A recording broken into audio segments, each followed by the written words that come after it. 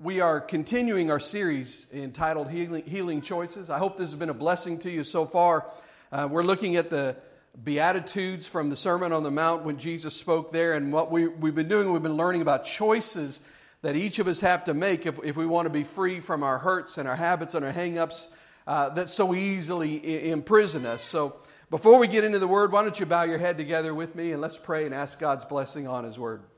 Heavenly Father, we come before you today in humility, knowing that we are weak and we are powerless to change our lives, much less change anybody else's life. And the Holy Spirit, we ask that you would come in power. I'm asking God for a miracle today. I'm asking for a miracle of empowerment. I'm asking that you would somehow allow my words to carry power that go well beyond the weakness of this messenger, Lord God. And I'm asking, God, that you would carry forth your word deep into our innermost being, Lord God, by the power of your Holy Spirit. Lord, I know there are people in this room that are watching online that need freedom. And I also know, God, you're the only one capable of giving the kind of freedom we need. So we just pray, come, Holy Spirit. Have your way in us today, Lord God. And I believe you for it. In the strong name of Jesus, I pray. And everybody said, Amen. Everybody knows how to say the amen. That's good. That's good. Have you ever been stuck? Anybody here ever been stuck before? You know, we used to live in Reno, Nevada, and we pastored a church there. And honestly, they really didn't get that much snow there. But every now and then, the storm would, if it came in from the west, Reno's right at the base of the Sierra Nevada mountains. And if the storm came in from the west, they had this thing called the rain shadow effect or the snow shadow effect. And down in the valley, we wouldn't get much snow. But every once in a while, the storm would come in from the north. And if it came in from the north along the mountains, look out because you were going to get dumped on. And I remember some of those storms, you know, the snow would come or maybe it was rain that turned to ice, which is way worse than a snowstorm. As you know, down around here we get more ice than snow. And we know that's way, way worse than that. But the driveway leading into the church's parking lot at that church that we were serving, the entrance, just the very entrance into the driveway was sort of this fairly steep hill. And then it would go down and sort of level off a little bit. So what would happen, though, when it would snow or it would rain and turn to ice is that small little hill that was fairly steep would turn into and become what one of my Bible colleges and Bible college professors used to say. He would say it was slicker than snot on a doorknob. That's some of you are like grossed out now, but and what would happen is it gets so slick that if you were going into the church, if you pulled into the driveway and there was ice or snow there, you'd better be moving really, really slowly, because if you weren't, you'd gain momentum on that little hill and you would slide all the way the length of the parking lot and then run into these dumpsters that were down at the bottom of the hill. Or the other side of it was, and this happened more often, if you were in the parking lot, say we were having church and then it snowed during church or it iced up during church, then you have the challenge of trying to get out of the parking lot while it's slick. And what happens is, if you're in the parking lot, you would, if you're the driver, and if you've never driven in snow, I'm going to give you a little primer here, just some real simple pointers. But if you're going up a hill on snow, once you get moving, once you start rolling, there is one rule. Does anybody know what that is? Don't stop. Whatever you do, don't stop, because if you stop, you're going to have to go all the way back down to the end of the hill again to be able to go back up. And so if you stop, you would get what? Stuck. That's the word. And you know, the question that comes to my mind is, how many of you ever felt like you were stuck? You ever felt that? You have your life in the lowest gear possible and you're pushing the gas pedal down as much as possible, but it just seems like all you're doing is spinning your wheels and you're just getting nowhere. Has that ever felt like that in life? Have you ever felt like that you were stuck in a relationship? Stuck in a rut, stuck in a job, stuck in a situation where there was no hope, stuck in guilt that seemed like there was no way to get around, and stuck in a never-ending cycle of losing and not getting ahead. How many of you have ever felt stuck? Say amen. Maybe you're stuck in a financial mess. Maybe you're stuck in a habit. Maybe you're stuck in a hang up or a hurt. Maybe you're stuck in some type of situation where you just think there's no hope for escape. Well, this series, Healing Choices, is all about this idea that no matter what prison you're stuck in, you cannot get out of it on your own, but Jesus can make a way for you to be free. And the first week we learned that you have to make the reality choice. And if you haven't heard these first two, I'm not going to go into detail. They're online. You can go find them either on our Facebook page or you can go to our website, restorationlifechurch.tv. They're all on there, and you can either watch them or listen to them there on that site. But we learned that week that we are powerless to do anything on our own. And part of the reality choice was to remember the choice to make the realization that there is a God and we are not Him. Amen? The second week we learned that we have to make the hope choice. And the hope choice says that God exists, that God is powerful, and that God wants to help open the door of my prison. He wants to open the door of your prison, whether it's a habit, whether it's a hang-up, whether it's a hurt. He wants to do to help you with that. And this week we come to what we're calling the commitment choice. Everybody say commitment. Okay, that's not too bad. In the Beatitudes, from Jesus' Sermon on the Mount, Matthew chapter 5, verse 5, Jesus shares the third of the Beatitudes. He said blessed. And when we read that word blessed, we understand that blessed means what? Happy. Okay, see, some of you are catching on. And remember, the more you interact, the shorter I preach. And so now suddenly everybody's going to be shouting out loud. How many of you want to be happy? Say amen. All right, there are these steps to happiness in Matthew chapter 5, and let's look at Matthew chapter 5, verse 5. Jesus said, "Blessed are the meek, for they will inherit the earth." Blessed are the meek, for they will inherit the earth. Now that's a word, meek, that we don't use very often in our culture at all. Let's all say that word together. Say meek. Very good. Now, here's the problem. When we think of the word meek, we often think of the word weak. And I think it's because it rhymes, which is just kind of unfortunate. But we think of somebody who is meek. We think of somebody who just kind of sort of cowers in the corner, and they're weak and they're just not a very forceful person. And so when we say that person is very meek, sometimes we mean they're very weak. And we think that a meek person is not very strong, that they're not very aggressive. We even say they're meek and mild. We often say that. Yet, listen, in the Greek, the word that Jesus uses here that's translated as meek does not mean weak at all. Meek does not equal weak. In fact, the word translated meek here was used to describe a stallion, a mighty horse that has been broken and brought under control. When he's broken, listen, when you have a horse and you break that horse and you bring that horse under control, does that horse lose its strength? Absolutely not. He's just as strong as he was before, but now, guess what? That strength, instead of just running wild, is brought under control, and that strength is channeled for a purpose. So when Jesus says, blessed are the meek, he's saying, happy are those whose strength has been brought under control, who are no longer running wild in every direction, but now have brought their life under control so that it can be lived for a purpose, it can be lived for a cause. That's what meek is. It's strength under control. So a man that's meek is a man that knows that he can exert strength to hurt somebody, but he chooses not to do so. That is being meek, because it's strength under control. Happy are the meek. Happy are those who have brought themselves under the control of Christ. Happy are those who have made the commitment choice. I'm in this prison and I can't get out on my own. Jesus offers me help, but I have to commit that I'm going to receive His help. I have to commit that I'm going to bring my life under His control. I have to commit that I'm no longer going to run wild with every idea and every plan and every dream of my own. I have to decide that I'm drawing a line in the sand, and I'm going to step across that line, and I'm going to make a choice to commit everything in my life to Jesus. If we don't give everything to Jesus, then what happens is we enter and endure a vicious cycle that comes with our habits, our hang-ups, and our hurts.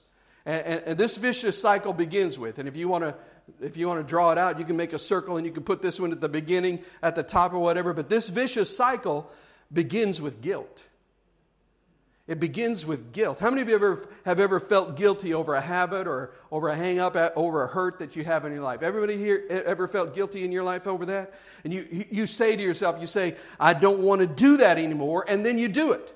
Anybody ever had that experience in your life? What did Paul say? He said, the things I don't want to do, I do. And the things I want to do, I don't do. So we have guilt over the things that we do that we don't want to do, and we say I want to stop this habit. I want to stop living in this hurt. I want to stop dealing with this hang up. Getting more real, more specific. I don't want to keep smoking, but I don't want to be addicted to nicotine. I don't want it to have power over my life. Or we say I don't want to keep messing up and losing my job. I don't want to keep drinking and getting drunk. I don't want to keep losing my temper with my wife and my kids. I don't want to keep hurting people that I love, and we feel guilty about it because we just can't seem to stop.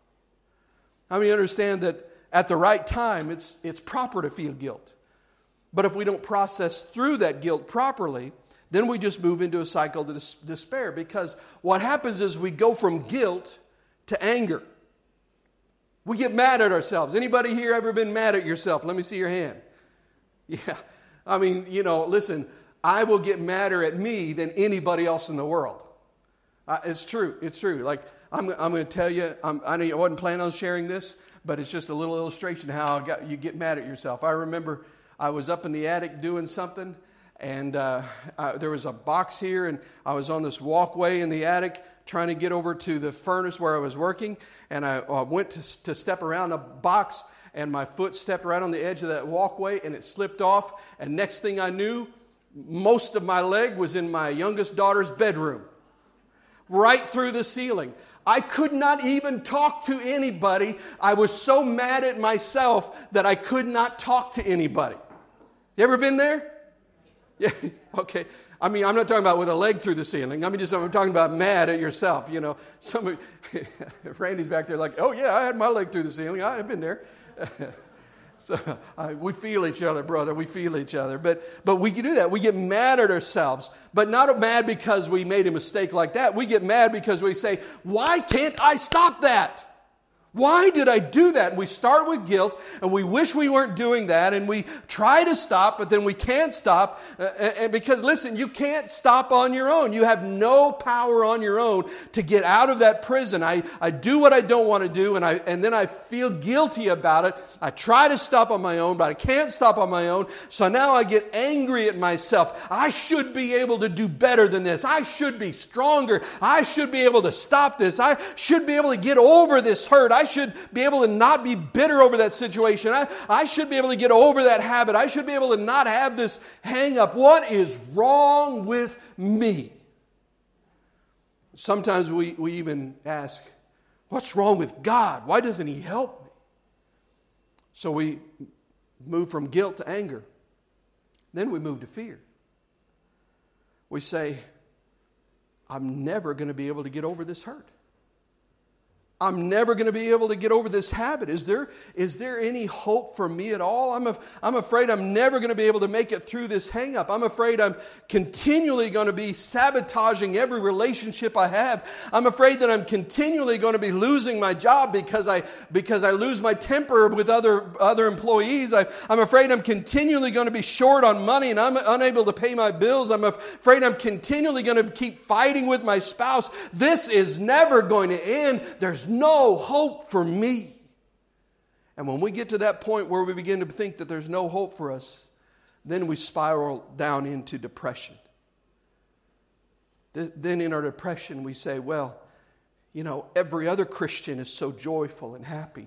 Every other Christian's got it all together, but I'm not. So guess what? When we begin thinking that, guess what we feel? We feel guilt. And guilt turns into anger, which gives way to fear, which turns into depression, and the whole cycle starts over again. And we find ourselves going through it over and over again. We have guilt because of our habits and our hang-ups and our hurts. We get angry that we can't stop. We're fearful that we'll never be different. And that leads us to despair and depression, which brings us back to guilt again. It's a vicious cycle. But making these healing choices is a way to break out of that cycle. So here's the question for us this morning. What holds us back from making the commitment that we need to make? What holds you back from saying, Pastor, I want to make the commitment to cross this line. I want to make the commitment to move forward. What keeps us from moving out of that prison cell and saying, I'm going to give my life fully and completely over to Jesus Christ? I realize that I can't solve my habits, my hurts, my hang-ups on my own. I have to have God's help. I have to cross that line. And then the question is, what does it mean to cross that line? It means that if you're here today and you've never committed your heart and your life to Jesus, then today, before you leave the service, you make that commitment. Here's what I understand. When you make that commitment, you're making that commitment based solely on what you know today. Tomorrow, guess what? You're going to know more.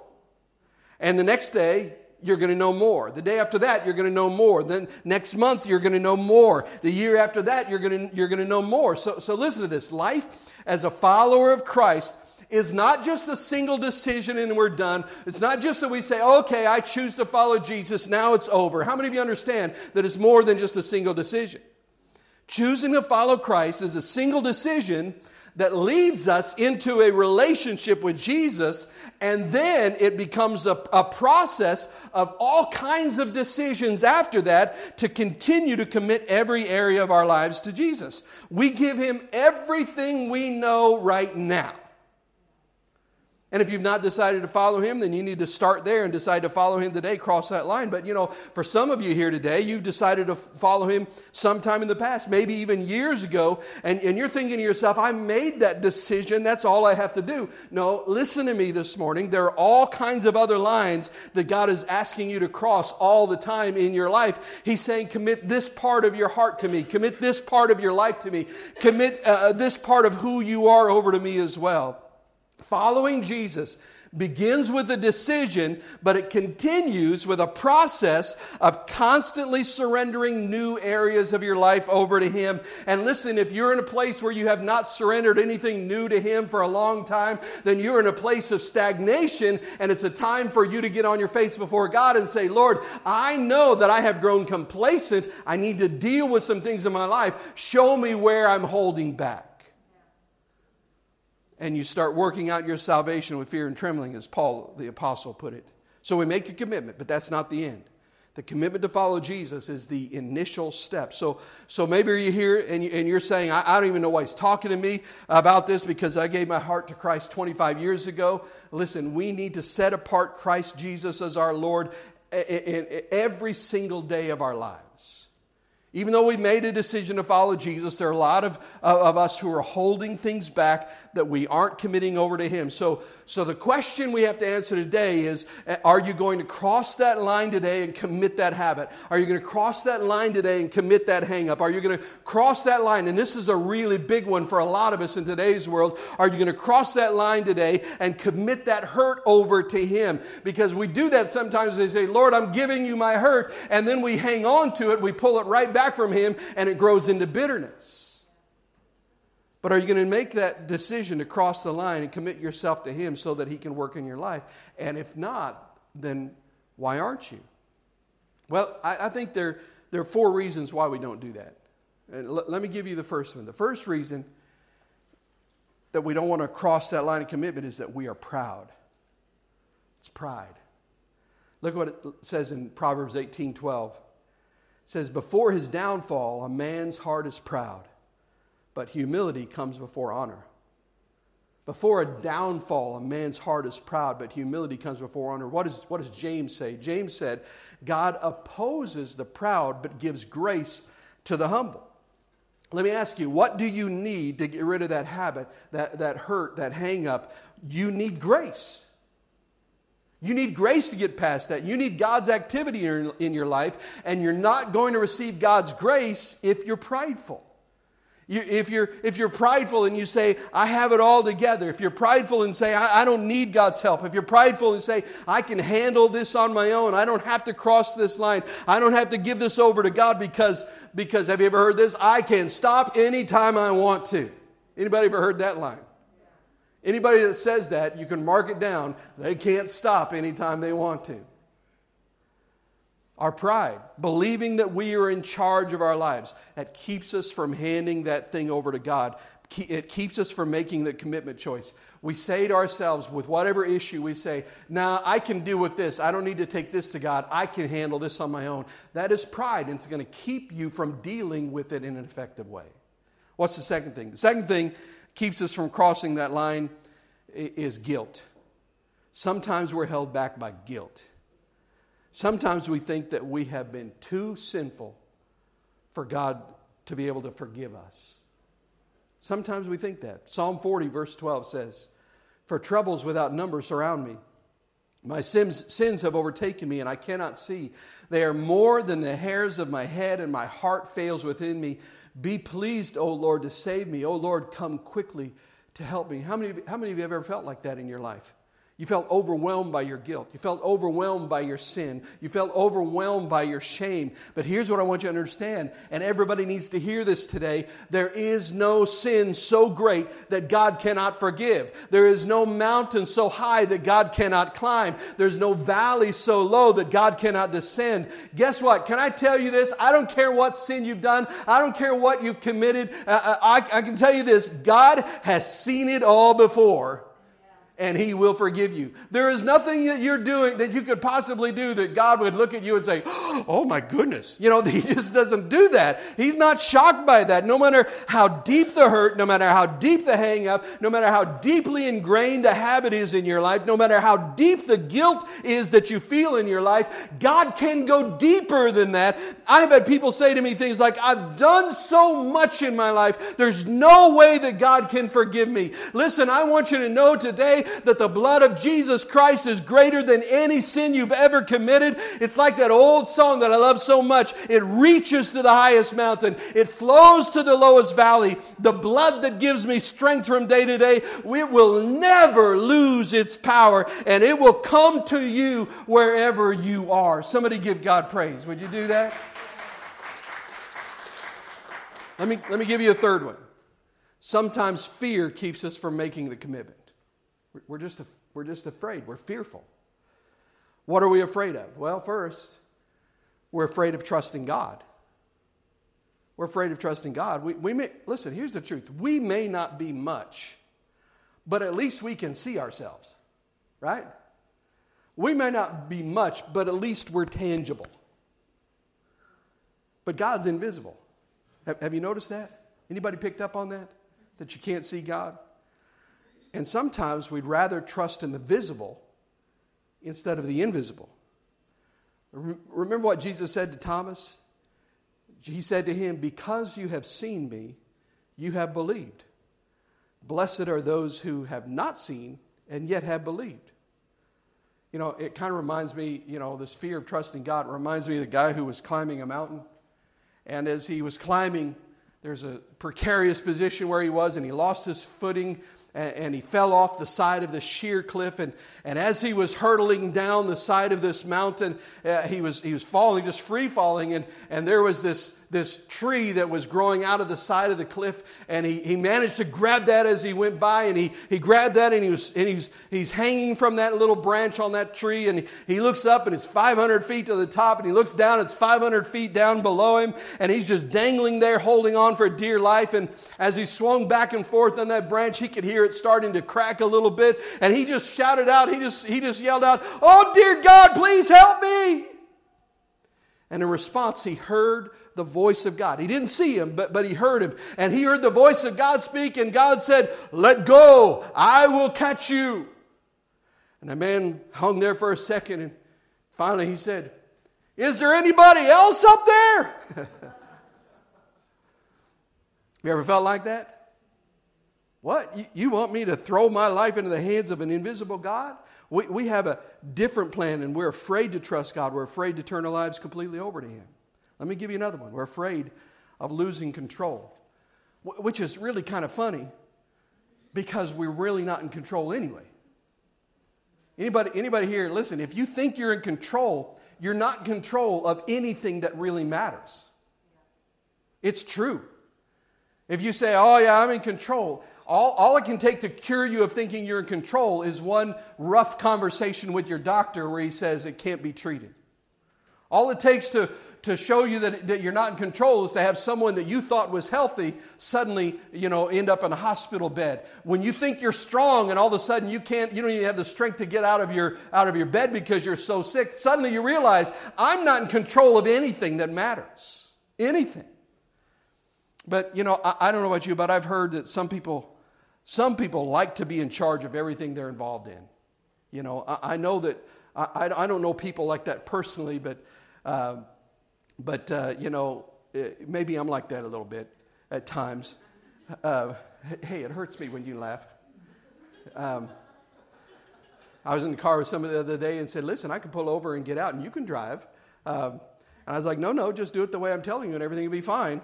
No, I'm just kidding. Some of us like to be in control. Anybody here resemble that remark? Some of you are like, I'm not raising my hand because I'm not in control of that question. But we like to be in charge, and sometimes losing that control is what we're afraid of. We're afraid somehow that if we don't do something, it won't happen right. Here's another one. Are you ready? And this may seem like a weird one, but it really is a real fear for a lot of people. We're afraid that if we cross that line, we'll turn into a religious nut.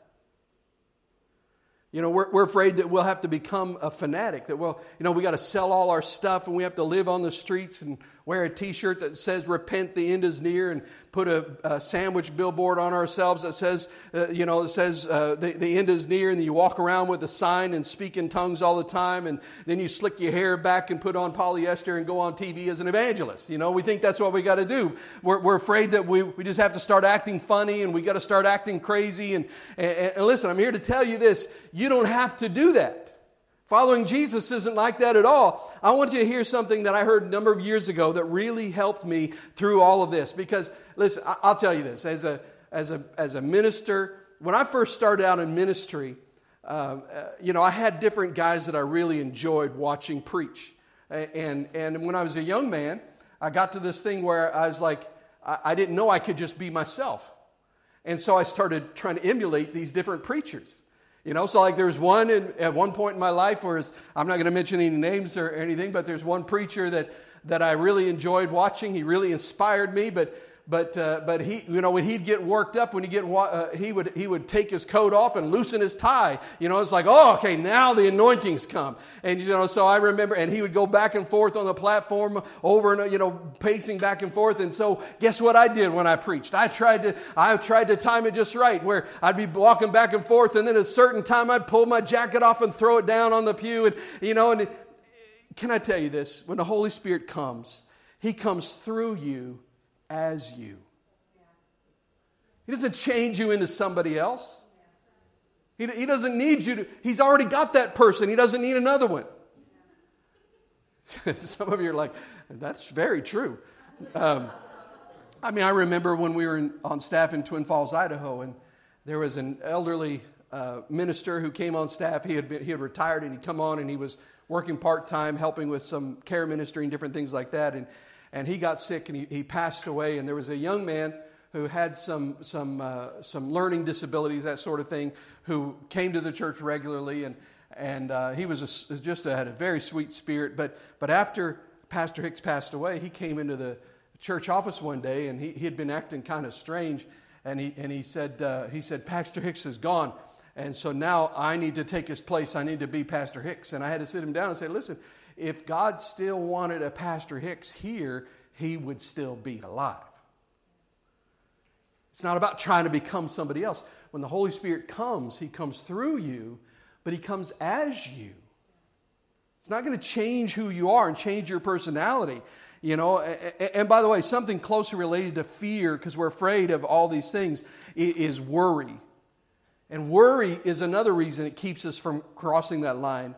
I want to give you a great leadership lesson in life. And this is about decision making in every part of your life. But too many people mistake the decision-making phase for the problem-solving phase. And so too many people think that they have to have every problem solved before they can make the decision. And listen, you may not get every problem solved before you have to make a decision. I'll give you a simple example. Say you decide, I'm going to buy that house. But if you think you have to have every problem solved before you can make the decision to buy it, then you'll never make the decision to buy it. Does that make any sense? You have to decide, this is the house that I want. That's the house that I'm going to buy. And now you have a series of problems after you make the decision where you say, okay, number one, where do I get the money? That's a really good decision. That's a problem you have to solve after you make the decision to buy.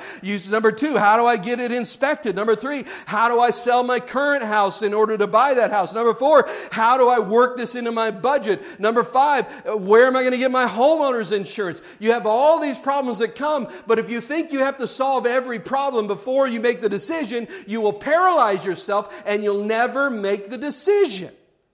And it keeps going on and on. We got a realtor back there saying, amen, preach it. She's like, yeah, buy that house.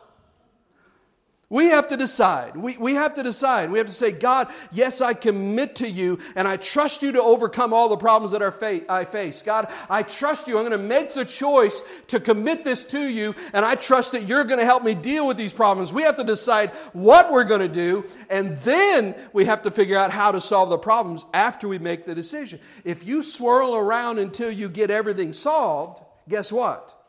You'll never make the decision. And what ends up happening when you do that is you live on a place called someday I'll. Someday I'll cross that line. Someday I'll make a full commitment to Jesus Christ. Someday I'll overcome this habit. Someday I'll get past this hurt. Someday I'll deal with this hang up. Someday I'll do this. Someday I'll do that. You have to decide today. And then all the problems will be worked out as you move forward. Does this make sense to anybody? Let me go to the next one. The next reason we don't make the commitment choice is sometimes we allow our doubts to hold us back. I'm going to cross this line. I'm going to step over, but God, I have these doubts. See, some of us think that we have to have such big faith to step over the line. Can I tell you, Jesus never talked. He never said, you need to have big faith.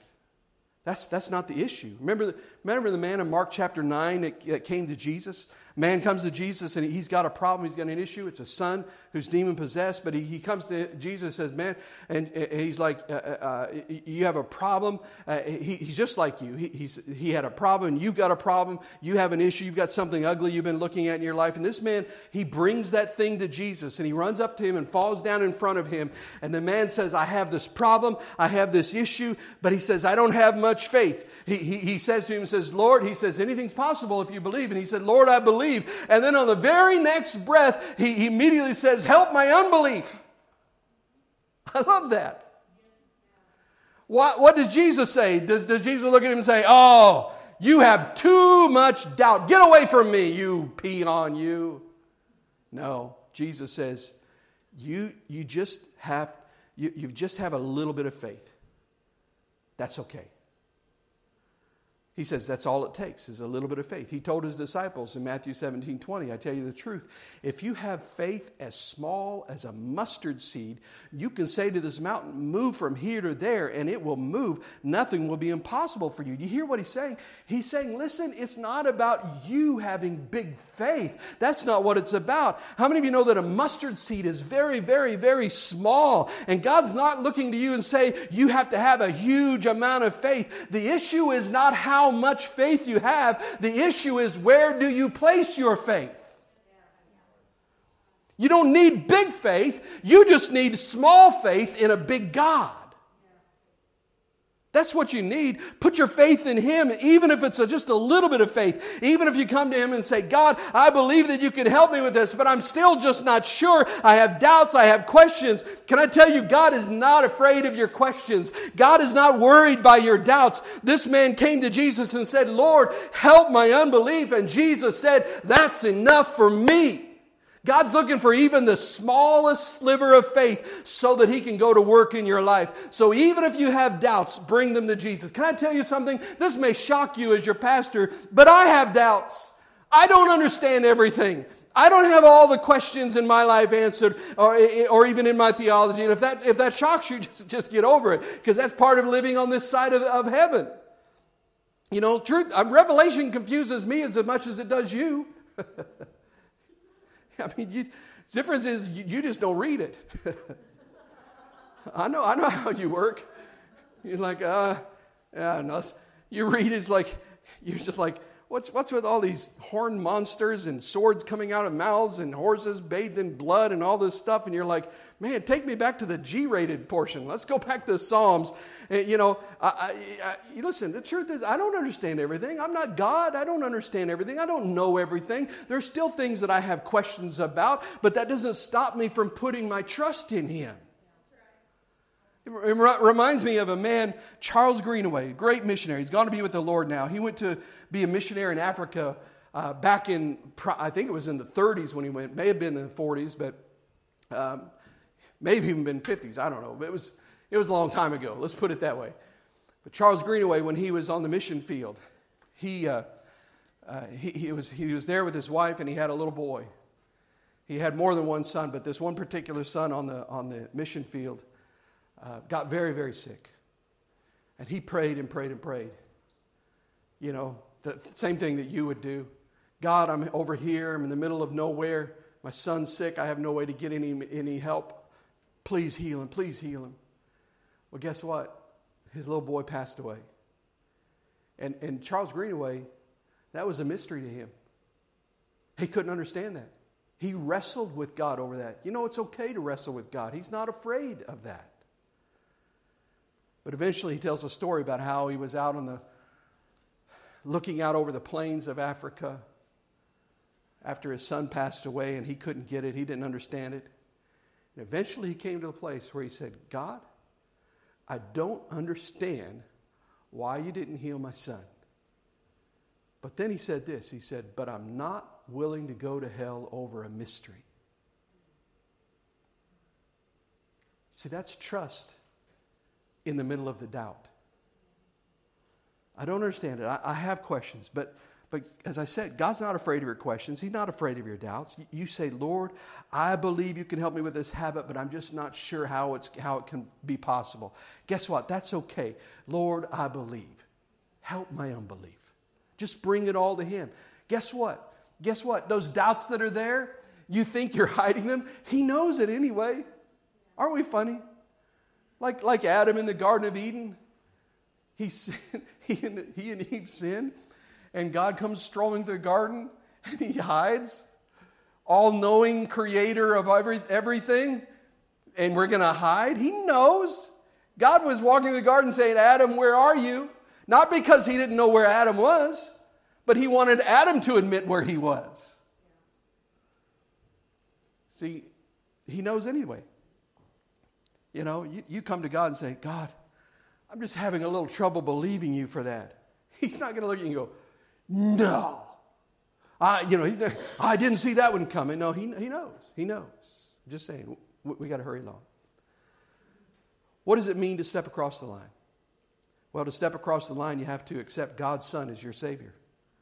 Step across the line, you have to accept God's Son as your Savior. Acts 16 says, believe in the Lord Jesus Christ and you will be saved. So that's the first step.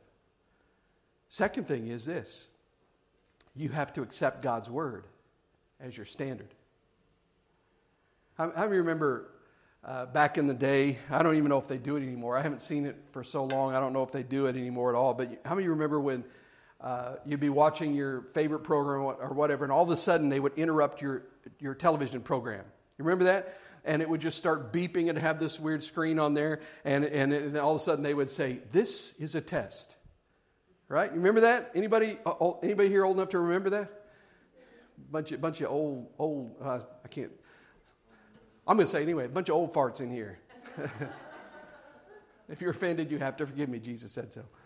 But this is a test. This is only a test. If this had been an actual emergency, you would have been given instructions, blah, blah, blah. It goes on down the line.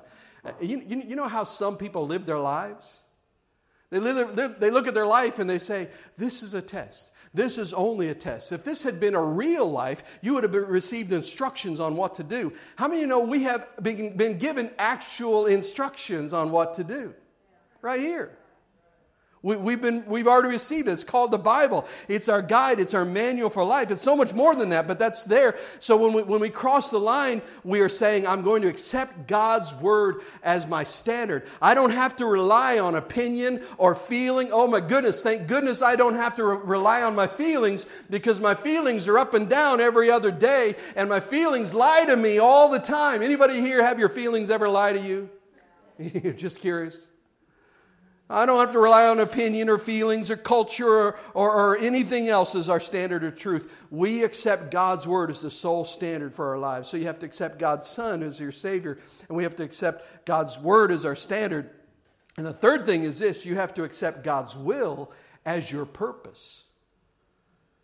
I don't know if you've ever noticed this, but we do some very strange things to our kids. Have you ever thought about how we torture our children?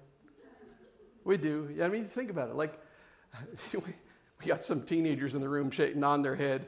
That's a whole different subject. We won't even go there today, but because I'm not sure who's torturing who in that situation, but I'm just kidding. But I mean, just little things like we sing a lullaby, when the bough breaks, down will come baby cradle. It's like, isn't that kind of scary? Like when did Noah's Ark become a kid's story? You ever think about that? Little Johnny, I'm going to tell you a bedtime story about the time when God was so angry with all humanity that he sent a flood and killed everybody. Now, sleep tight. I mean, what do we do to our kids, Have you ever prayed the old bedtime prayer? Now I lay me down to sleep. I pray the Lord my soul to keep. And then we get this really weird line. If I should die before I wake, I pray the Lord my soul to take. I feel like I should be saying that with some, like, I pray the Lord my soul to, it's a scary, that's the scariest prayer. As a little kid, I'd, be time to go to bed, and my mom or my dad or maybe my grandma would say, okay, let's pray. I'd say, okay, let's pray. And then they'd start that prayer, and they'd get to that part where it says, if I should die before I wake, and I'd be thinking, I don't want to die before I wake. Why are we praying this? Why don't you just pray, God, just don't let me die before I wake. Let's change the whole prayer. What's up with that? Why do we do this to kids? You're 6 years old, and your parents are praying about dying before you wake up, and somebody taking your soul, and death angels coming into the house and all this kind of stuff. I don't understand it. Can we just get back to the little engine that could? I mean, that's a good one. The little boys and girls all get candy at the end. That's a good story. It's a safe one. But guess what? I never remember where I was going with that. If I should die before I wake, guess what? You didn't die before you woke up. God woke you up today for a purpose. God got you out of bed today for a purpose. God didn't take you home last night for a reason. You're here. You're alive, so God has a purpose for your life. God has a plan for your life. God kept you alive because He wants to accomplish something in you, and He wants to accomplish something through you. Ephesians chapter 2 verse 10 says, for we are God's workmanship created in Christ Jesus. So we celebrate the fact that the word there really means that we are His masterpiece. That God has created a masterpiece in you when you got saved. But it's not just so that He can put you on display and everybody can say, ooh, isn't that pretty? That's not why He creates the masterpiece. He says He created in Christ Jesus to do good works, which God prepared in advance for us to do. And that prepared in advance literally means fit up. In other words, He says, I created you and gifted you in a certain way, and I've got a plan for your life, and the way I made you and the way I'm recreating your life, it's going to fit up with my plan for you perfectly. If you're alive today, it's because God has something for you to do. When? Today. Accept God's purposes and will for your life. Let me give you number 4. We'll move quickly. You have to accept God's power as your strength. Philippians 4:13 says this, and I know it's taken out of context a lot of ways, but the principle applies in a lot of different ways. He says, I can do all things through Christ who strengthens me. And the point I want to make is your strength does not come from within you. It's not about you trying to be strong enough and buck up and be brave. One of the greatest prayers we can pray every single day. Are you ready for this? If you pray this every single day, you'll begin to see God do some amazing things through your life. Pray this prayer. God, help me to help people today. Help me to help people today. If you want to make a difference in somebody's life, it's not going to happen in your own strength. It's not about you making a decision to say, I am going to help people today. It's about you going to God and saying, Lord, I need your strength working through me. So would you help me make a difference? Would you help me touch somebody's life? Would you give me the strength and the ability to help somebody today? Would you give me the strength to do something today? Because the Bible says it's not by might nor by power, but by my Spirit, says the Lord. It's by His strength. We have the power of the Lord at work in our lives, and you're never going to get out of that prison cell on your own. You have to have His power to open the door. You have to trust His power as your strength. You have to cross that line today. Some of us need to cross the line and accept God's Son as our Savior. Some of us need to cross the line and accept God's Word as our standard. And some of us need to cross the line and accept God's will as our purpose. And there are others of us that we need to cross that line and accept God's power as our strength. But you know what? All of us need to cross a line today and say, God, I'm going to bring my life under the control of Jesus. I'm going to be meek. I'm not going to run around like a wild stallion anymore. I am going to surrender control of my life to God. Happy are the meek. Happy are the meek. Some of us need to take a step today to commit every part of our lives under the control of Jesus Christ. Would you bow your head, close your eyes? You're here this morning and you need to cross the line. Let's talk first of all to the people who need to cross the line to accept God's Son as their Savior. You're here today and you've never given your life to Jesus Christ. You're here today and you've never committed your life to Him. You're here today and you've never prayed a prayer that says something like, Heavenly Father, I come to you in the name of Jesus and I ask that you would forgive my sin and take over my life. You've never prayed that prayer. You never made that decision. Well, today is your day. You can cross that line. Or maybe you're here and you've made that decision, but somewhere along the line, you quit living it. You've fallen away. You've stepped back and you're no longer living for God. You're sitting there wondering, can I come back? Will He have me back? The answer is absolutely yes. You can come back to God today. He will accept you. It's time to make that decision, cross that line. Get over your pride, get over your guilt, get over your fear, get over your worry, get over your doubt, and just come home. It'll be all right. Well, what about this? What about that? Well, I have to give up this? Well, I have to quit doing that? Well, I have to stop this?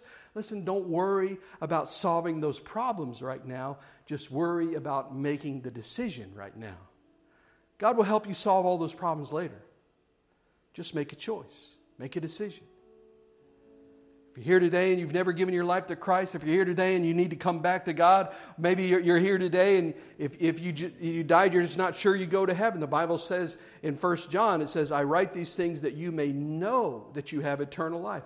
Accept God's Son as your Savior. Jesus said, behold, I stand at the door and knock. He's knocking on the door of your heart today and He's saying, let me come in. Let me be your Savior. Let me forgive your sin. Let me take charge of your life. He's saying to those that have wandered, He's saying, come back home. He's saying, let's start fresh. Let's start new.